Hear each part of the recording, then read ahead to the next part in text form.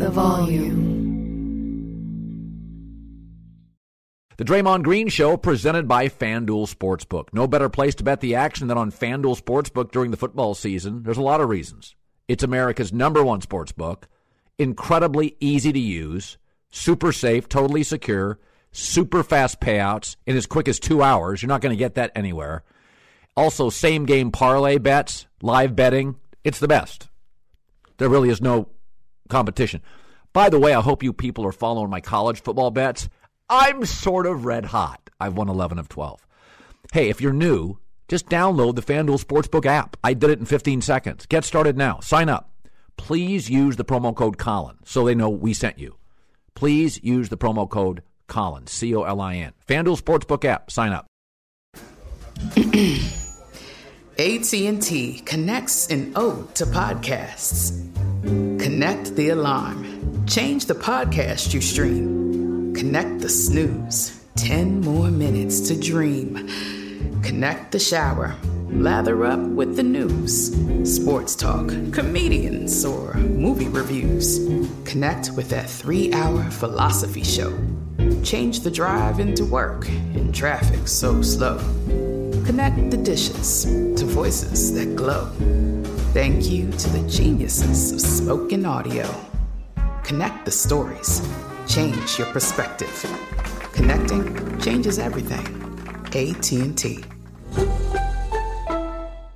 Asking the right questions can greatly impact your future, especially when it comes to your finances. So if you're looking for a financial advisor you can trust, certified financial planner professionals are committed to acting in your best interest. That's why it's got to be a CFP. Find your CFP professional at letsmakeaplan.org. Getting ready to take on spring? Make your first move with the reliable performance and power of Steel battery tools. From hedge trimmers and mowers to string trimmers and more, right now you can save $50 on select battery tool sets. Real Steel. Offer valid on select AK system sets through June 16, 2024. See participating retailer for details.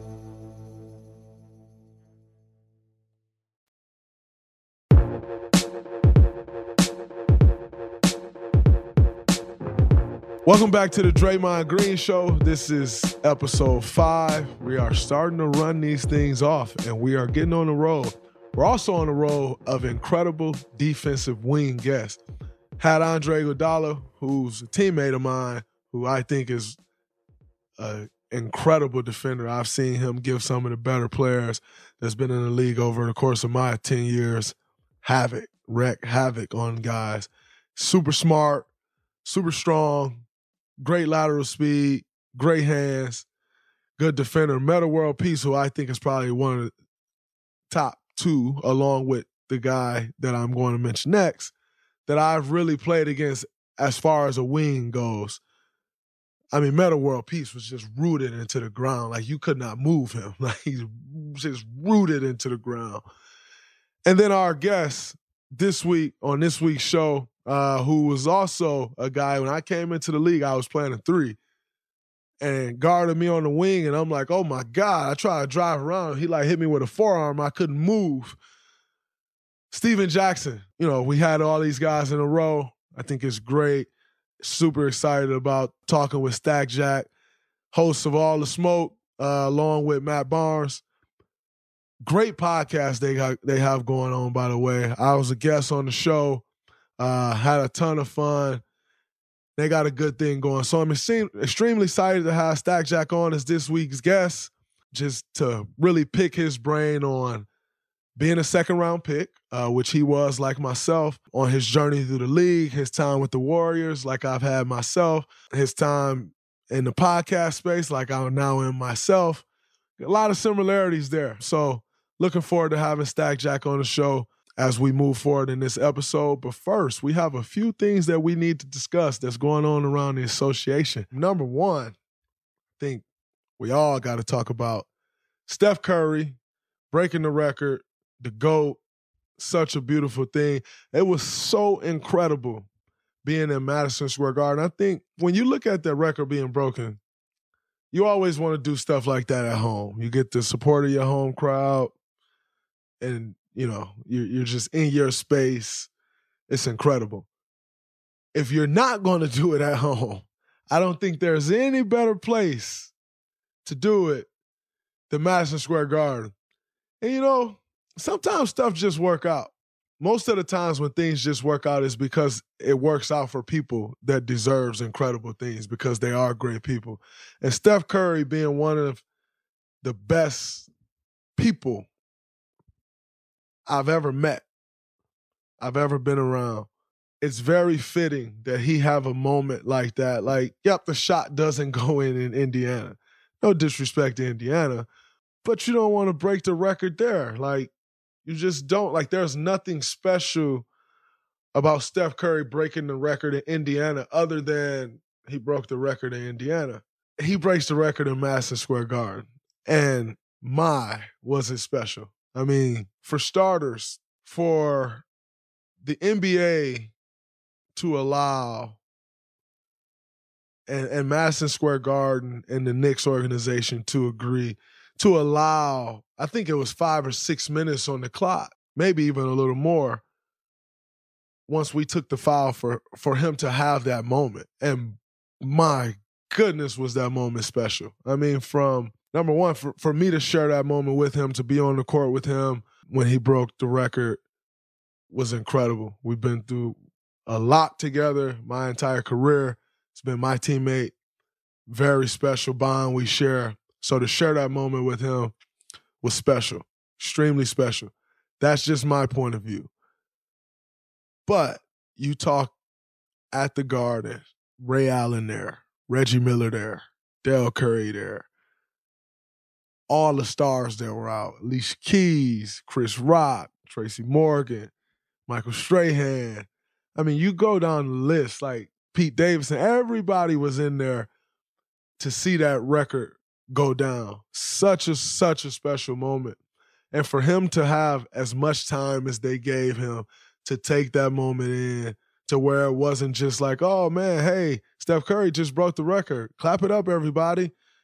No, let's take a moment and embrace this and appreciate greatness and what we just witnessed, because it's a very special feat by a very special talent and person, and someone who's been a great steward of this game, and the way he carries himself, the way he represents himself, his family, the entire Warriors organization, the NBA as a whole.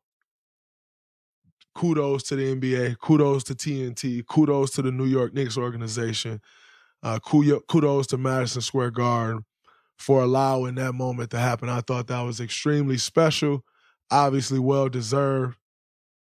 But let's talk about this record a little bit, because I actually saw, although we were playing, I saw the clips of it, Charles Barkley and Kenny Smith discussing whether they think the record will be broken or not. And Charles Barkley obviously thinks this record will get so far out of reach, as a lot of people think this record will get so far out of reach that no one will be able to touch it ever. I do agree that it will. I think Steph Curry will end up making well over 4,000 three-pointers, depending on how long he plays, possibly 5,000. But I think he'll make over 4,000 three-pointers. So now, in saying that, that's a very hard record for anyone to beat. But you also have guys like Trae Young, like Donovan Mitchell, guys that are good shooters, and they're coming into the league averaging 7 three-pointers a game as rookies. Steph Curry today averages 8.7 threes per game on his career attempts.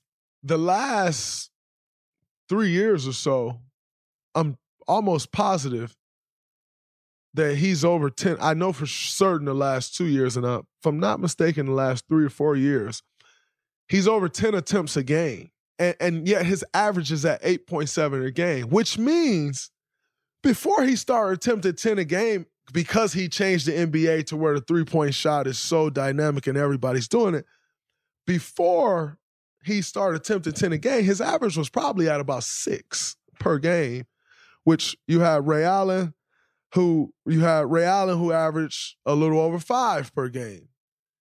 These younger guys are attempting threes at such a high clip, at a high rate, that the law of averages just alone says that the record will be broken. I don't think the argument, though, is whether the record will be broken or not, because records are made to be broken. Like, that's just the nature of the beast. I think the thing that's significant here is a couple things. One is, whoever does break the record, we won't care like we cared when Steph Curry broke the record. And the reason you won't care like you did when Steph Curry broke the record is because the next person to break that record, unless it's Cannon Curry coming along shooting like Steph Curry, I'm not sure we'll ever see someone else that can shoot the ball like Steph Curry. And so because of that, we won't care, because when someone break that record, we will all know, like, yeah, he broke it because of the law of averages, but we don't agree that you're a greater shooter than Steph Curry. And so I think the argument here is it's not whether someone is going to break the record or not. It's two things. Number one, we won't care as much. And number two, that whoever that guy is, you aren't better than Steph Curry. You're not a better shooter than Steph Curry. And I think that is the argument. It probably will, because the three is just everybody. I mean, everyone in the NBA can hit a three-point shot now. Like, whether you hit it at 30% or 40%, everyone in the NBA can hit a three-point shot. And that is all because of Steph Curry and Klay Thompson. But Steph Curry and the way he changed the game of basketball. So will the record be broken?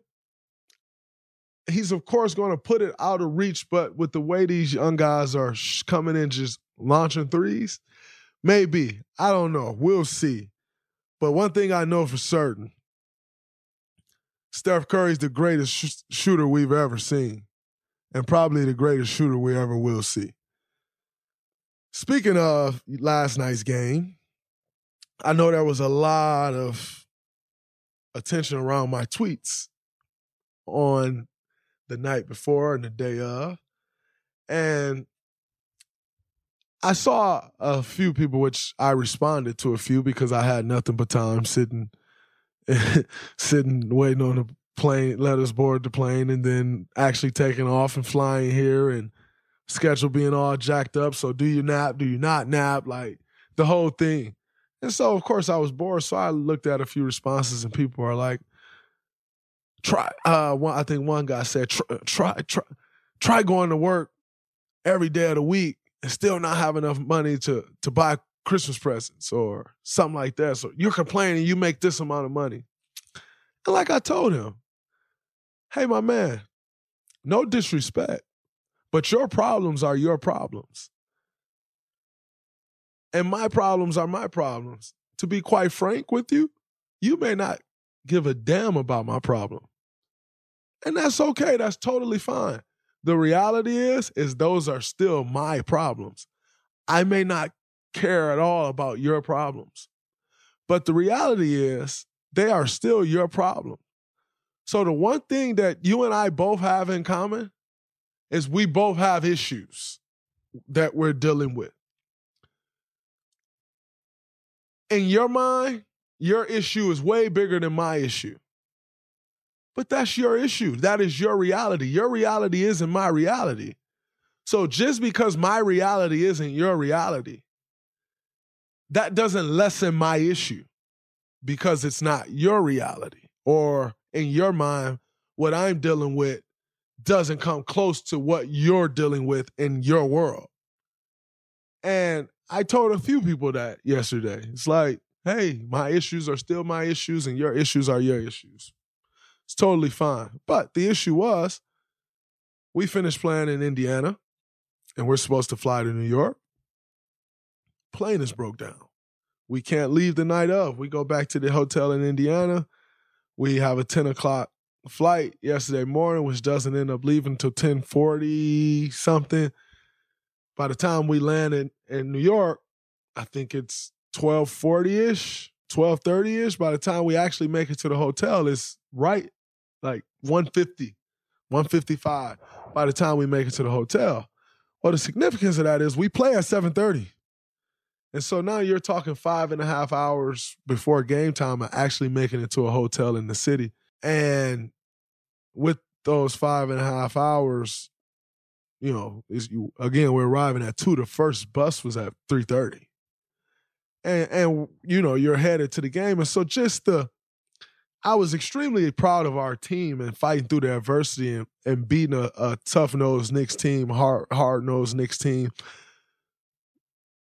because it's already not ideal playing a game a night before, playing back-to-backs. It's just never ideal. That second game of the back-to-back is always tough. You couple that with traveling the day of and getting to the hotel 5 hours before the game, and it's nearly impossible to win a game. You then add on the emotional moment of Steph Curry breaking the record. And when you add on that moment, see, I've been in games, high emotion games, whether it's Steph Curry, when you have these things like Steph Curry gets the day before a playoff game, he's given his MVP trophy. And then right before the game, he show it to the crowd. And that game is always very emotional. Very hard to win. I'd be interested in what the stats are, but I guarantee you the team with the guy accepting the award, they don't win often. It's just a weird game to play in. And so I said all of that to say, with Steph Curry breaking the record last night, the whole stoppage happening, all of the things that went on with that, for our team to stay the course, win the game, be able to focus and lock back in, I thought that was a really huge step for our team and just our focus and our toughness and our mental toughness. I thought that was huge for us to go out there and win that game the way we did. That taught me, you're always learning about the guys you have with you, and that taught me even more about the guys that I go to war with daily. So I thought that was very special because it was a lot going into everything. I mean, like I said, with the travel, with the record, you're at the guard and all of these things. You kind of had everything working against us, and we somehow found a way. I thought that was special, and I thought that was a big win for us. And also, in other news around the association, we have the talks of the NBA and the NBPA discussing increasing player testing. Obviously, we know there's been a crazy uptick in the positive cases. I mean, you got Giannis out now. You have DeMar DeRozan out. You have Zach LaVine out. You have James Harden out. All of these guys that are missing time because of COVID. The league is talking about ramping up the testing for vaccinated and unvaccinated players for game and practice days. Pretty similar to what we went through last year, which was brutal.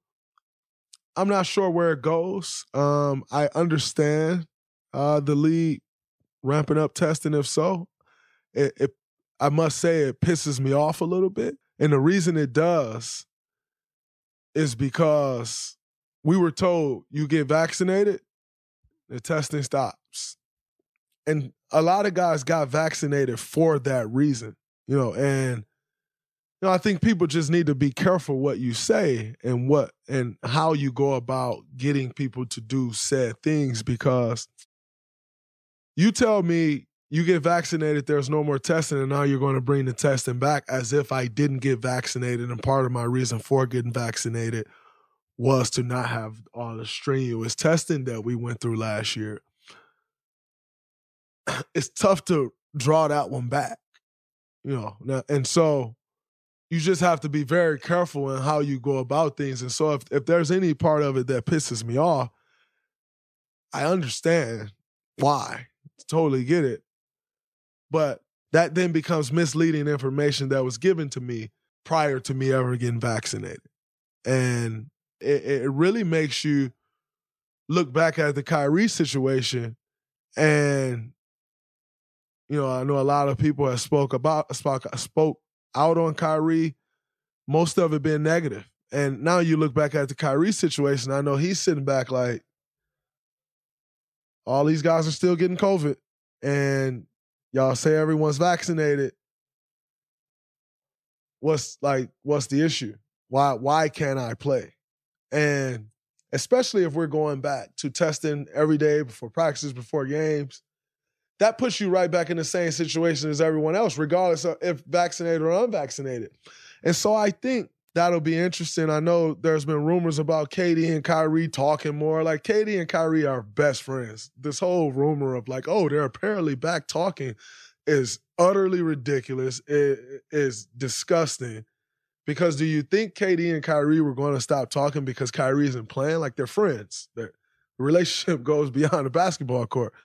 So I thought that was disgusting. But, you know, in just speaking on that, you have to revisit Kyrie and what he's thinking and how he feels and all the things that's going on with it because of the situations that are going on in the NBA with the COVID, with the positive tests, the positive cases, the testing now possibly about to come back and all of those things. So you definitely have to take a peek back at the Kyrie situation. And if you were someone who absolutely destroyed him, you may have to rethink or recant. I know people in the media today don't really go back and say, oh, I was wrong. They just kind of move on to the next thing.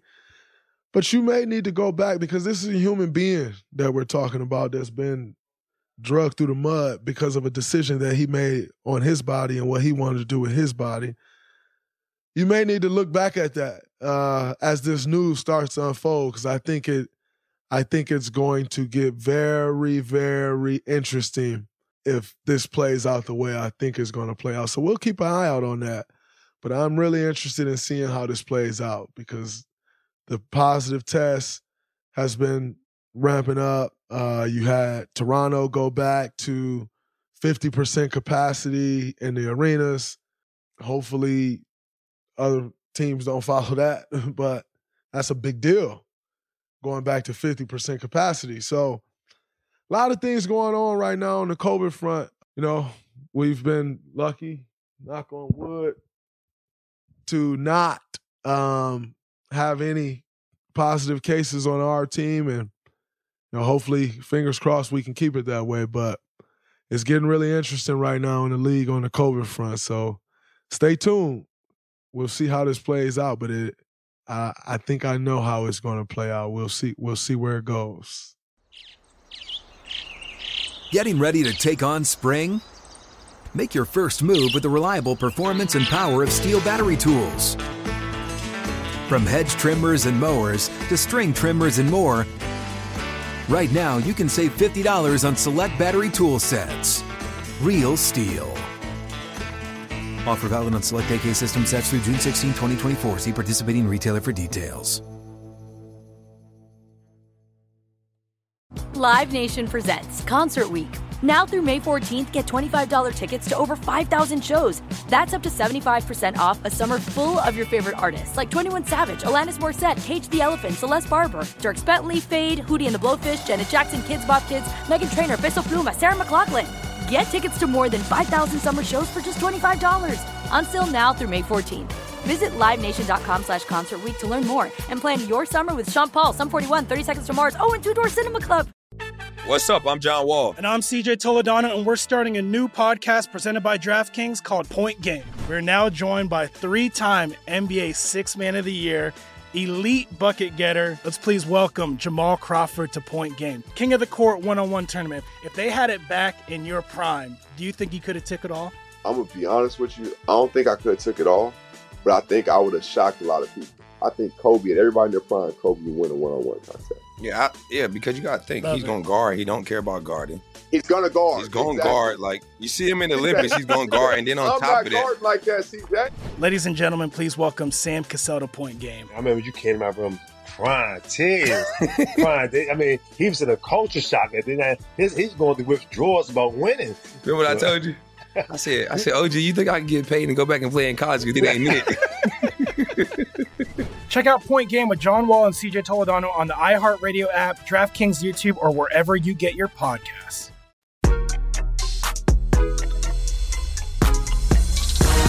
I want to welcome y'all back to the Draymond Green Show. Our next guest is a very special guest. We have a lot of connected tissue, and me following in his footsteps, a guy who came to this organization, the Warriors, when it was down, and had one of the most incredible years in this franchise history, especially up until that point, and did it all through just bringing that toughness and that fire and that grit. Obviously been that guy his entire career and entire life for that matter, but a guy who I have the utmost respect for, incredible basketball player, incredible defender, one of the toughest guys that's come through our league. Stack Jack, Steven Jackson, what's up, my brother? Man, glad to be here. Thanks for having me, man. That means a lot coming from you, man, because what we were able to do, we were able to start something, but what y'all did, take it to another level, bro. And I always tell people, I say, Draymond Green is a different version of us. He's more of a polished version, and he does more things, bro. And like, I don't know why, but we had you on our show and we talked a couple times. But the things you do at your size is like 10 times more. I would say more rare than Charles Barkley. Yeah, Charles Barkley could score, but what you do at your size is when I was in the league, it was been done by 7-footers. Facts. Tim Duncan. I played with Tim Duncan. So you was relying on big guys to protect the paint. You know what I mean? So I commend you on being a part of changing the game, my boy. Thank you. I appreciate that, man. That's when I came into the league as a second round pick like yourself, you come into the league and number one, you got to get a contract. When you drafted the second round, there's no guarantees, so you got to get a contract. Number one, after summer league. These days, guys don't even play summer league without a contract. But I went through summer league without a contract, and my whole goal was just to get on the team. And once I signed my contract, I'm like, what is my goal now in this league? And for me, my goal was to create a path for guys in this league, and it don't have to be scoring. It don't have to be you 6'9", 6'10", 6'11" to play the 4 position, because that's always been my natural position. And I wanted to build on that. And through the success of our team, I'm not oblivious to know that the success of our team has also helped in my career and helped me change that narrative. But, it's a great feeling. But, I want to talk about your career and the greatness that you put out on this court. It's funny because I was doing something with Meta. We had Meta on the show, and I was telling him, when the two guys that when I came into the league that I knew right away, ain't no messing around with them. You not getting around them. They way stronger than everybody, was you and Meta. And y'all were two wing defenders. And I know I made a lot of news when I said I'm the best defender ever. And I said that for 2 reasons. Number one, I feel like I am. I believe that because of all the things that I do on the defensive end that is not going to show up in the stat sheet. It's cutting that guy off. It's helping on that. But number two, just to start that conversation and drive that conversation to get everybody talking about the guys like yourself, like Meta, like Ben Wallace, like Bill Russell. No one brings us up when you're talking basketball greats because it's not scoring. And so that was a goal of mine when I made that comment. And a lot of guys responded. What did you think of that when I said that? Well, if you don't believe it, who will?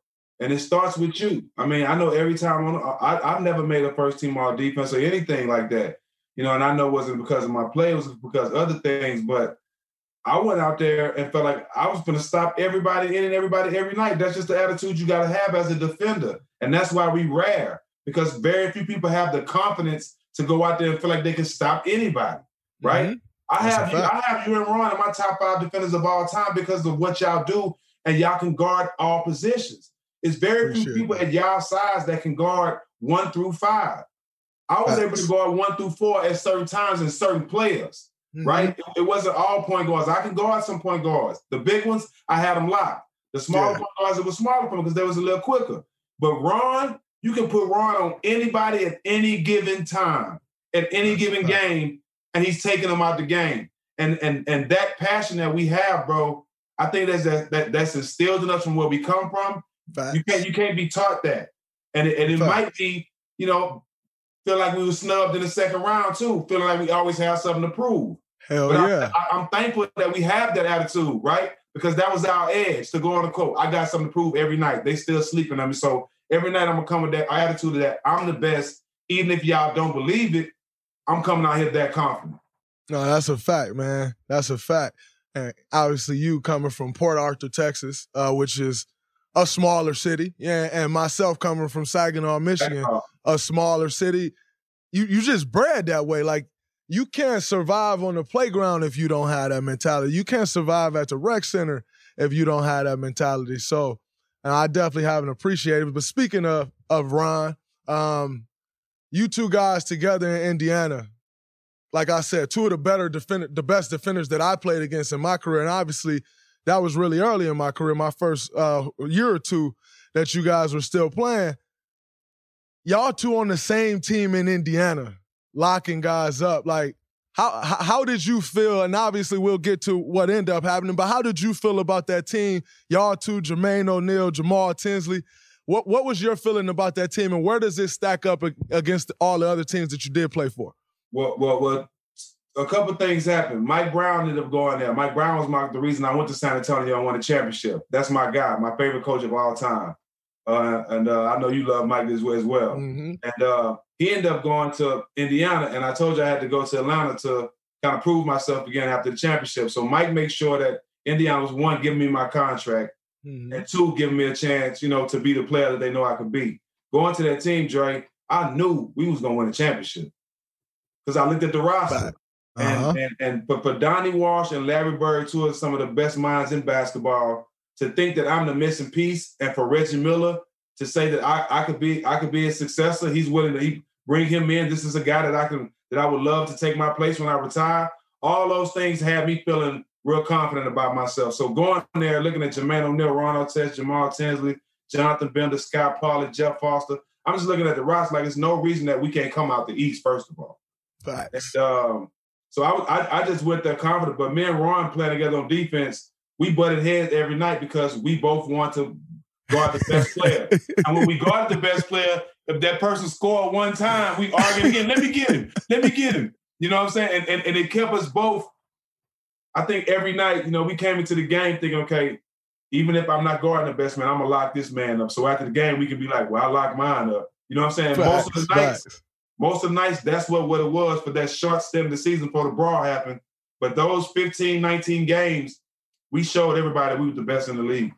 That's beautiful, and I think y'all did as well. But, when you're playing against a team with a great wing defender, it completely destroys the other team offense because most teams, their offense is usually built around a powerful wing. And so you got two guys that's taking those guys out of the game. Then you fund them to J.O., young J.O., by the way, who's blocking everything, clogging the paint up. You got Jeff Foster clogging the paint up. Y'all had an incredible team. And then obviously, a night in Detroit goes wrong. Y'all had a brawl. Walk me through the brawl. I know you started off kind of chill. Then you see Meta go into the stands. Where you go? What happens with you from there? All right, bro. So mentally, so how Detroit is, and absolutely, we wasn't in the hood. That was the first thing. I don't think a lot of people know. We wasn't where the arena is now. It would have been a total situation if the arena where it is now it happened there. Somebody would have really got hurt. But for the most part, I walked into a rivalry. Like I said, this was my first year. They had just played in the Eastern Conference Finals. So it was already a rivalry that I had nothing about. I knew nothing about. I was cool with a lot of the Pistons players. So, but once I walked into that arena that year, I felt the tension. You can feel the tension, right? Mm-hmm. So, and I know it's a big game. They just won, and everybody's saying we're gonna dethrone them. So it's a big game. So I feel it, and we ready to bust their ass. It was no question. We were super confident. We went in there and we was busting their ass. So it's like 45 seconds left. We up 15 points. I'm at the free throw line. I hear Jamal Tinsley tell Ron, you can get your foul back. And it's playing in my mind. Is he talking about something from last year? Because nothing happened in this game. You know what I'm saying? So I'm like, oh. Absolutely. Bro, at around this time, you don't have to put no battering Ron back. He going to do some crazy shit anyway. All right? Around this time, right? Absolutely. So he says it, and I hear him while I'm at the free throw line. So if you look at the footage, we start running back down court after I make the free throw. I push Ron to somebody else, and I go guard Ben. We switch. so I can guard Ben just so Ron wouldn't foul him so the clock can run out. We can get out of there. We the best team in the league right now. Absolutely. We're like 15-5. I'm guarding Ben. Ben gets the ball. I basically just let him go, Dre. You know the game over. Just let him score, get the ball, let the clock run out. Ron comes from out of nowhere, bro. Bro, out of nowhere, bro. And just fouls Ben way too hard to be up 15 points with 45 seconds left, right? Absolutely. So, a lot of people didn't know Ben just had a death in his family. He had just lost his brother the day before, so he wasn't supposed to play, right? So just imagine that being on your mind, right? And you getting your ass whipped, right? For the world to see on national TV, a big game. So Ben reacted like anybody should, bro. I wasn't mad at him for that, right? So we break it up. They don't get to fight and nothing like that. The referees did a horrible job. If me and you foul somebody like that and they throw us out, they expect us to get off the court immediately. They're looking for a reason to fine us for more. They're going to make sure that we get escorted off the court. Ben stayed on the court for about a good 5-10 minutes after he was thrown out, and Ben had on like 6 wristbands. So he kept throwing stuff at Ron, right? To the point where Ron was getting out of control, but Reggie had him calm. He kept laying down. So after we get into it with them a couple times, it's kind of calming down. A cup comes out the stands. Now, Ron don't see the cup. I see it.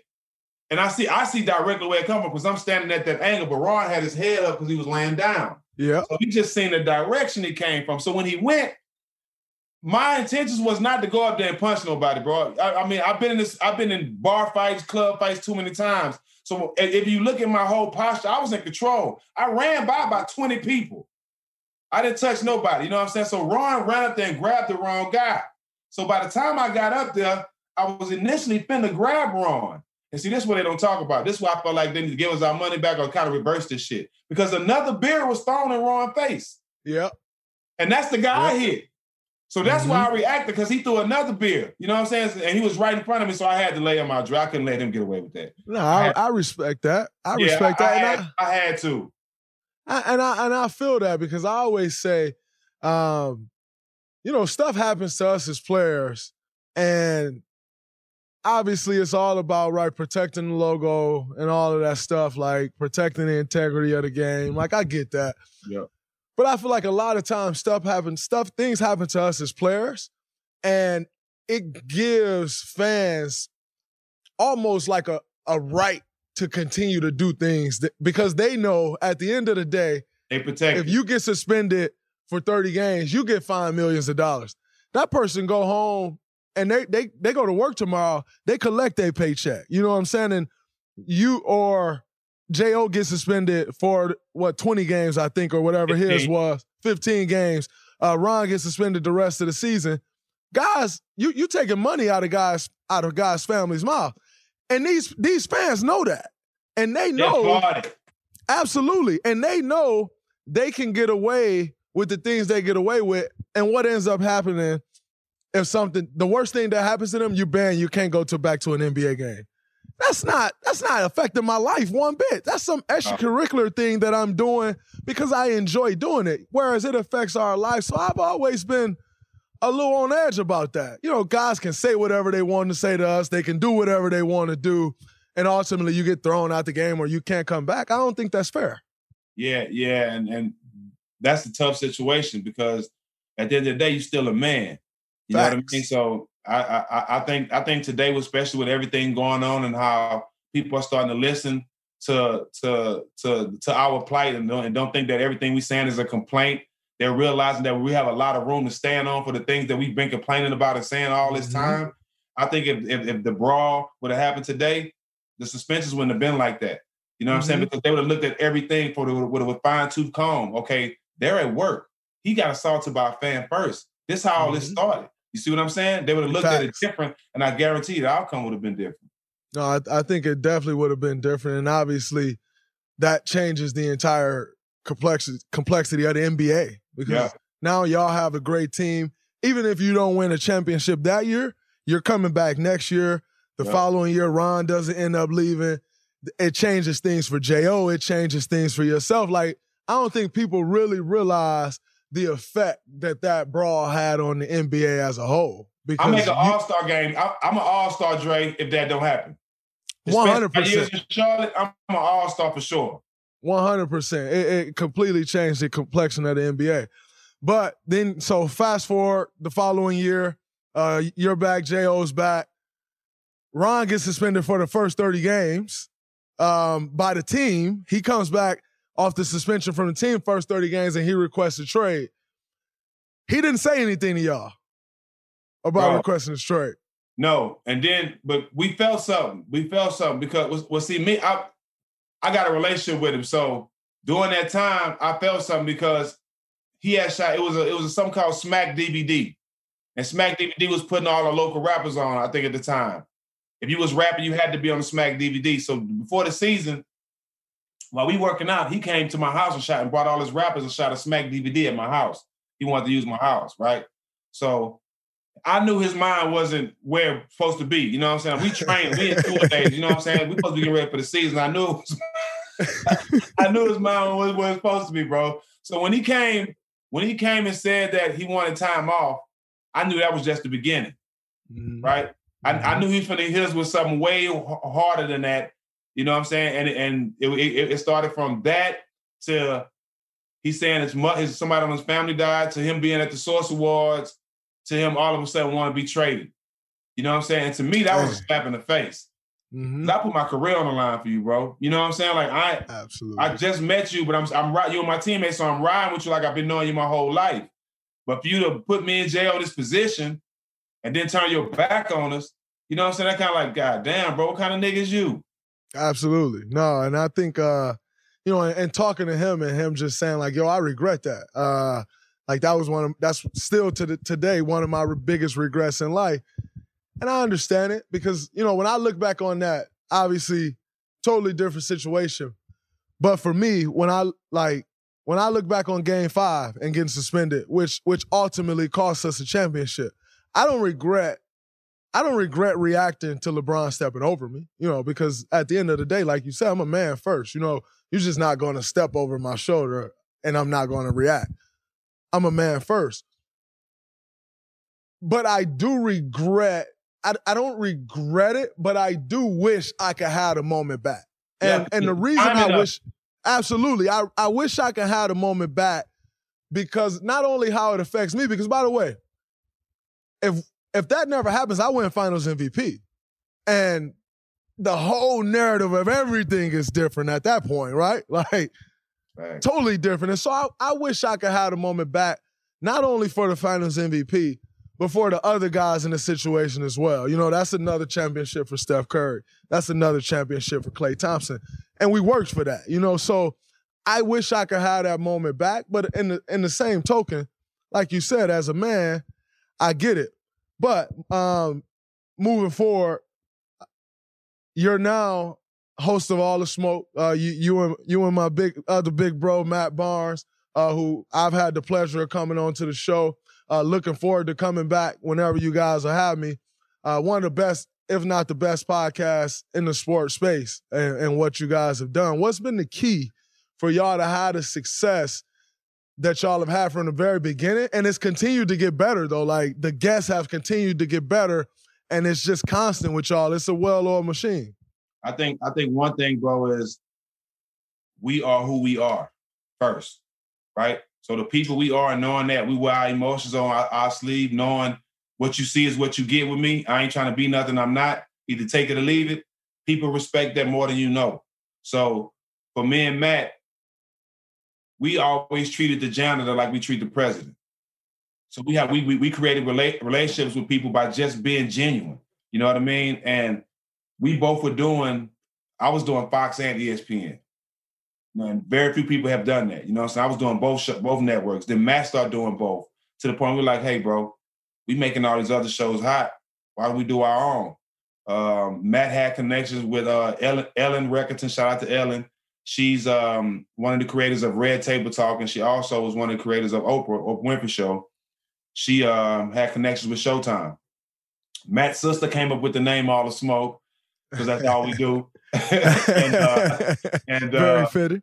It all worked out. She went to Showtime. Brian Daly and Steve Espinoza was already looking to expand Showtime basketball.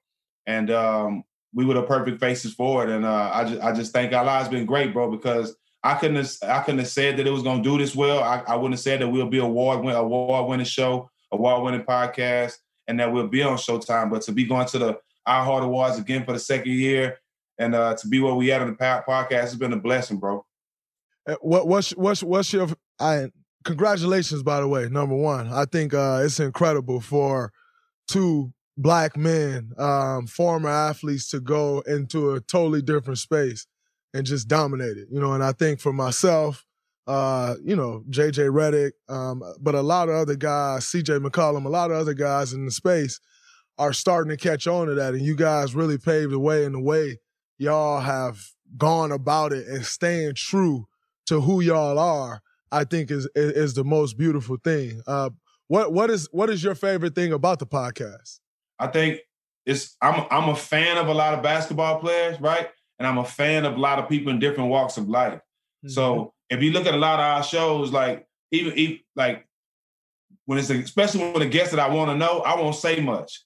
You know what I'm saying? I'll just let Matt, because I'm interested in knowing these people, and I like conversation. Everything is really just a healthy conversation.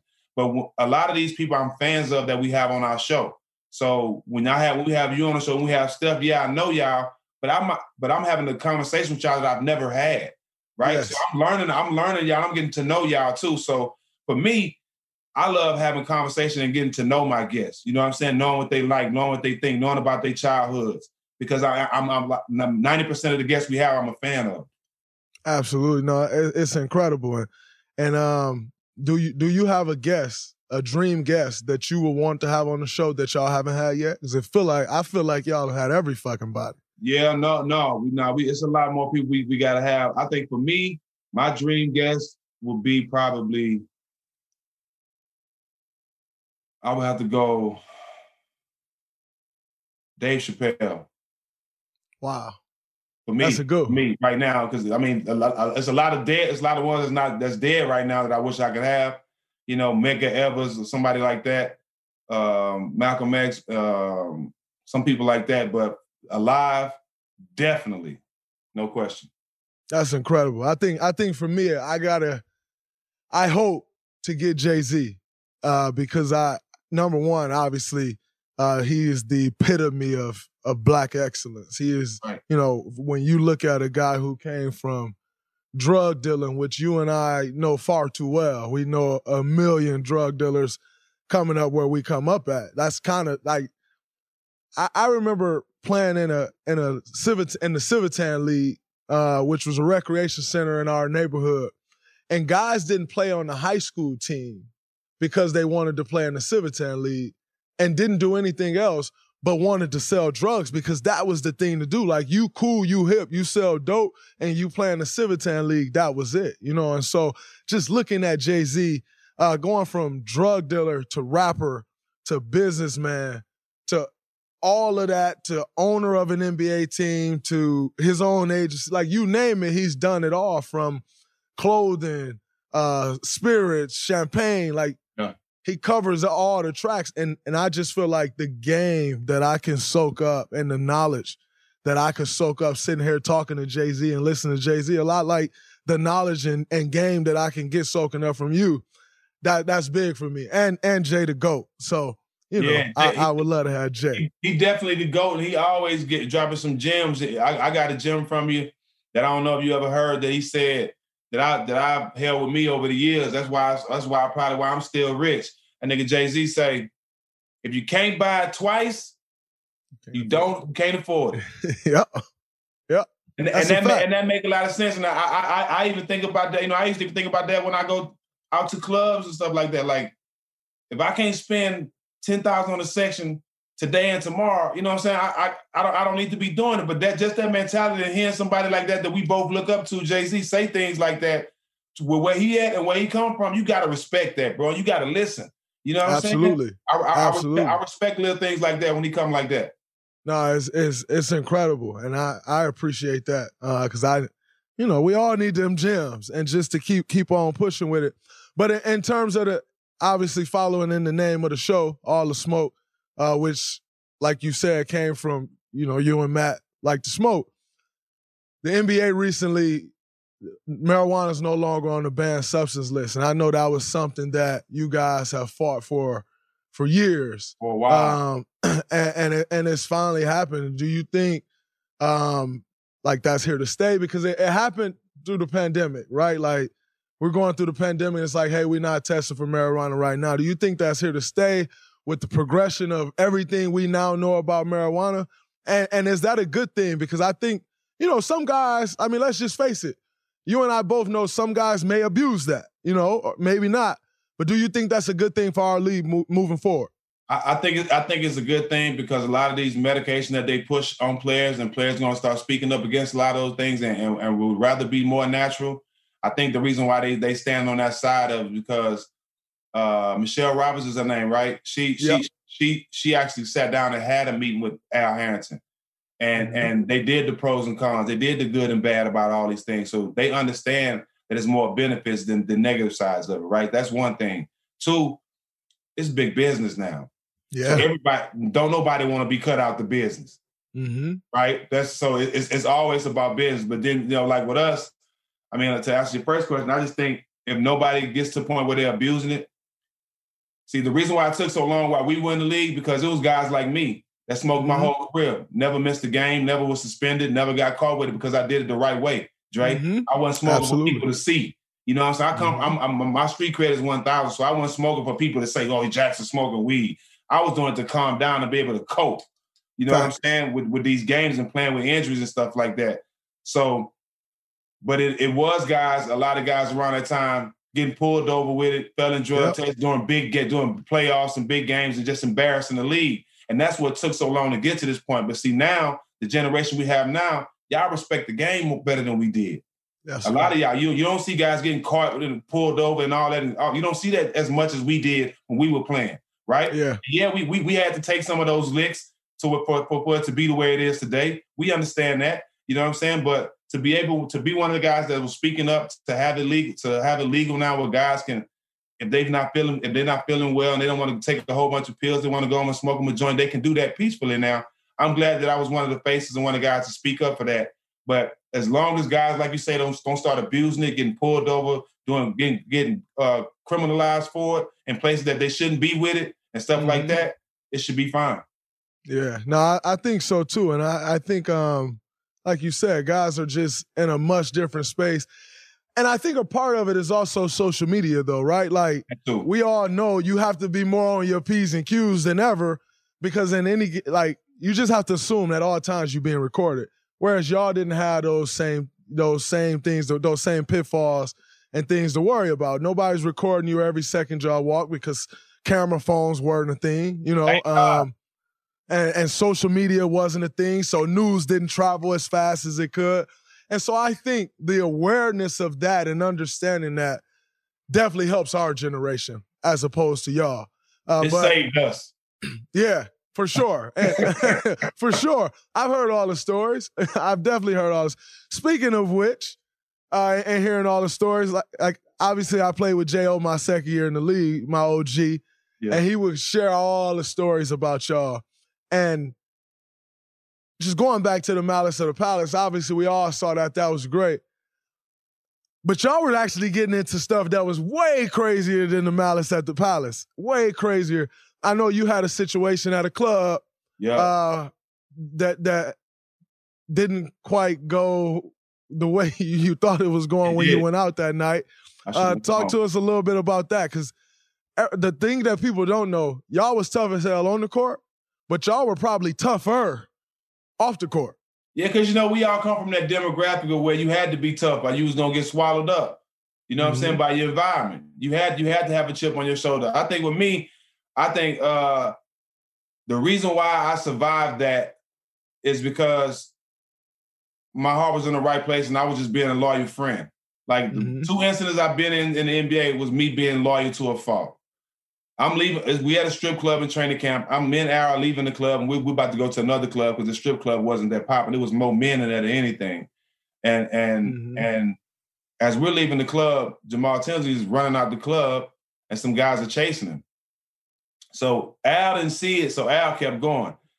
I ain't that type of dude to see that and be like, man, I ain't finna get in no trouble.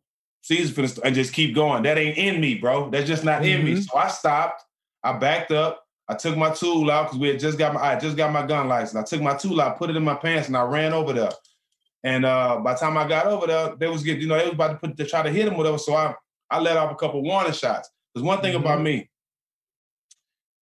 When there's stuff like that going on, I'm not going to get hit from behind or knocked out from the side or something like that and get stumped out in the parking lot.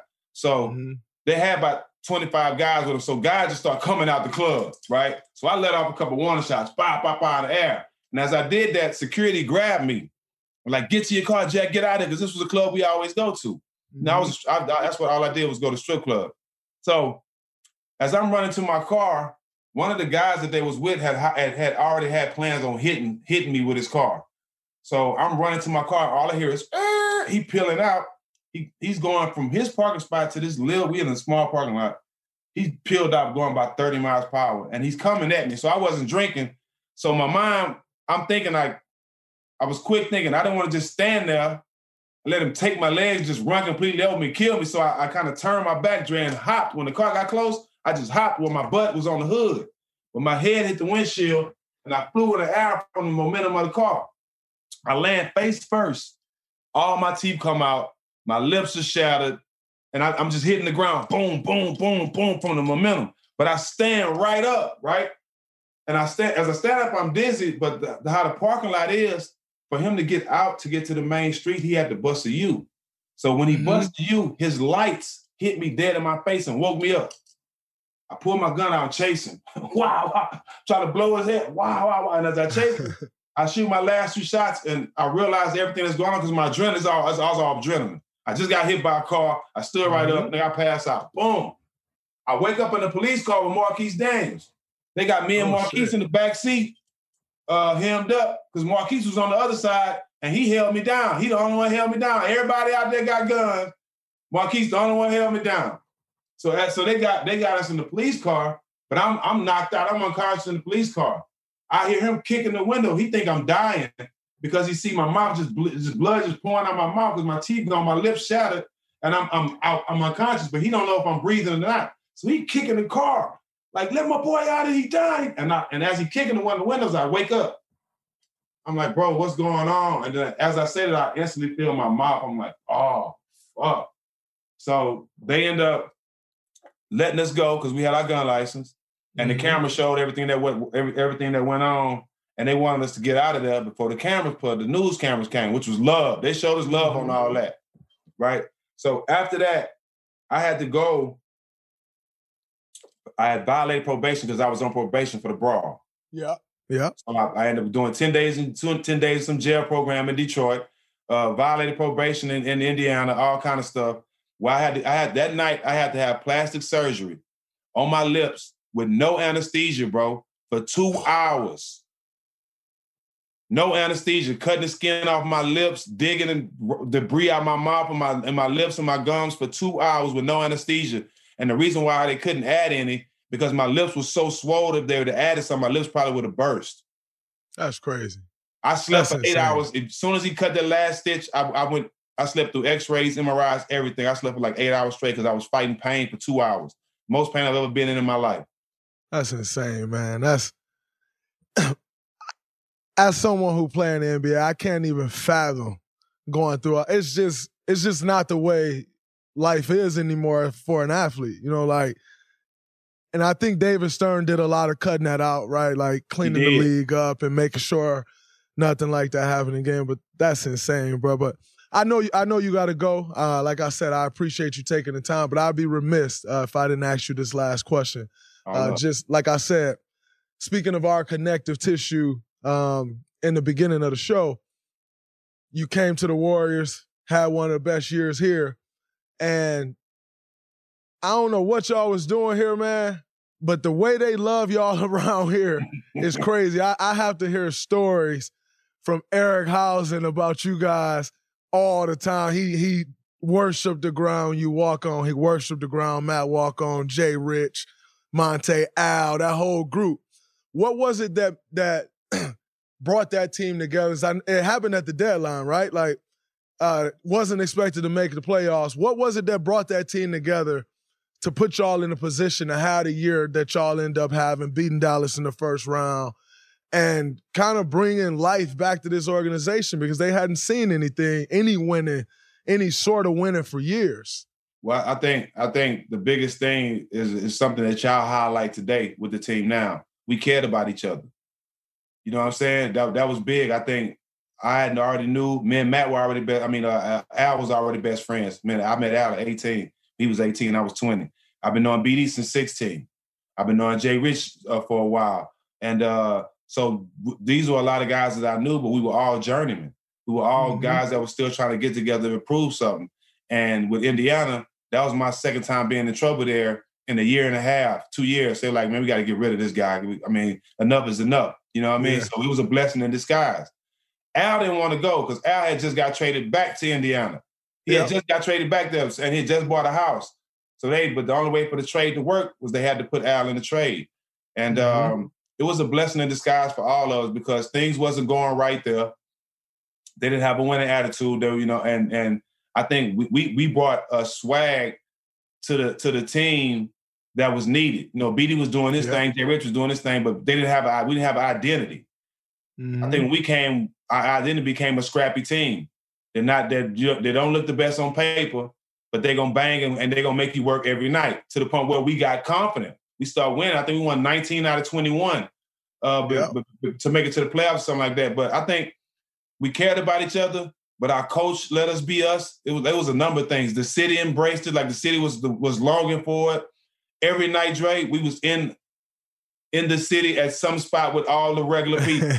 Right, the whole team. We in there shirt off, bandanas, drinking. We in there just like regular people every night. But it's the whole team, right? Absolutely. And I think the team that the organization was losing for so long, being able to beat the number one seed in the first round, it felt like a championship, right? Absolutely. It felt like a championship to the whole Bay Area, right? It just changed. It just changed everything to the point when y'all came and won.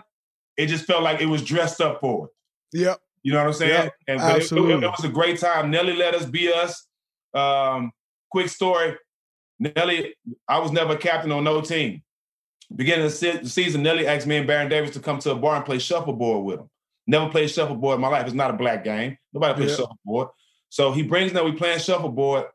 We drink, he gets us drunk off 2 bottles of scotch and doesn't talk about basketball the whole time. And as he's leaving, as me and BD about to fall over on the bar, he tells, oh yeah, by the way, I brought y'all here to tell y'all captains, and walks out the restaurant, bro. While we sitting there trying to figure out how we gonna get home, he just walks out on us, man. He was the best, bro. He allowed us to be us, and we gave him our all because he didn't try to change none of us. And that's the best compliment I got from the coach. Don Nelson is one of the winningest coaches ever. And the compliment after we beat the Mavs, he was like, well, one thing about Steven Jackson, if I had to pick a team of 5, if I had to pick my starting 5, I wish I could have 5 Steven Jackson. So that's my whole deal to me. That's incredible, man. And I definitely know how it is to be in Oakland and that love they show. Like I know with, like I said, the way it was going, no winning, and they can grab onto y'all, and y'all as real as y'all are, and showing them love, partying with them. I know how they grabbed onto that because I know how they grabbed onto me, you know, and just show you that love and kind of just adopt you as one of their own, man. They you gave them that feel back though that we gave them. You brought that back. Yeah, the winning was cool, but that grit that the city is basically built off, you brought that back. You know what I'm saying?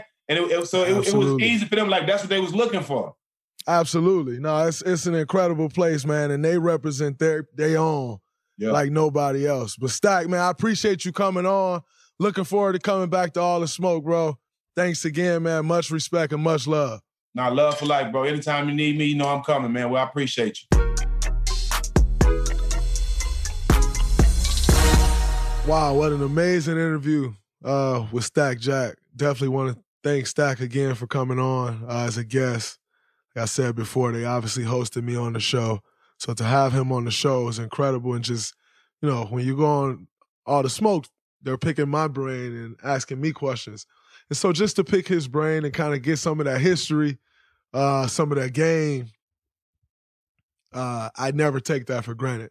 So when I'm having these conversations with these guys, I'm learning just as much as everyone out there listening, and I am enjoying it just as much. Hearing these stories, hearing these guys' points of view. They're a little older than me, so their time in the league and their era in the NBA is a little different than some of the eras I touched. So, just being able to take all this information in this game, man, is extremely special. So again, I want to thank Stack Jack for coming on to the Draymond Green Show.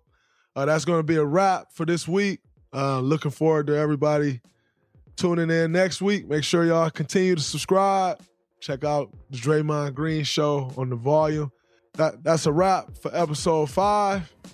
Tune in next week. But while y'all at it, circle back through and keep checking that game out I'm giving y'all. Much love, Draymond Green Show. Peace.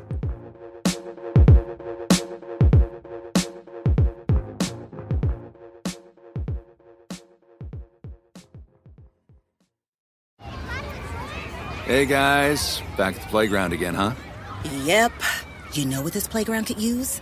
A wine country. Heck yeah, and some waves so we could go surfing. Oh, yeah. I love that. A redwood forest would be cool. I'm in. Ski slopes. Let's do it. Can a girl go shopping? Yeah, baby. Wait! Did we just invent California? Discover why California is the ultimate playground at visitcalifornia.com. Live Nation presents Concert Week.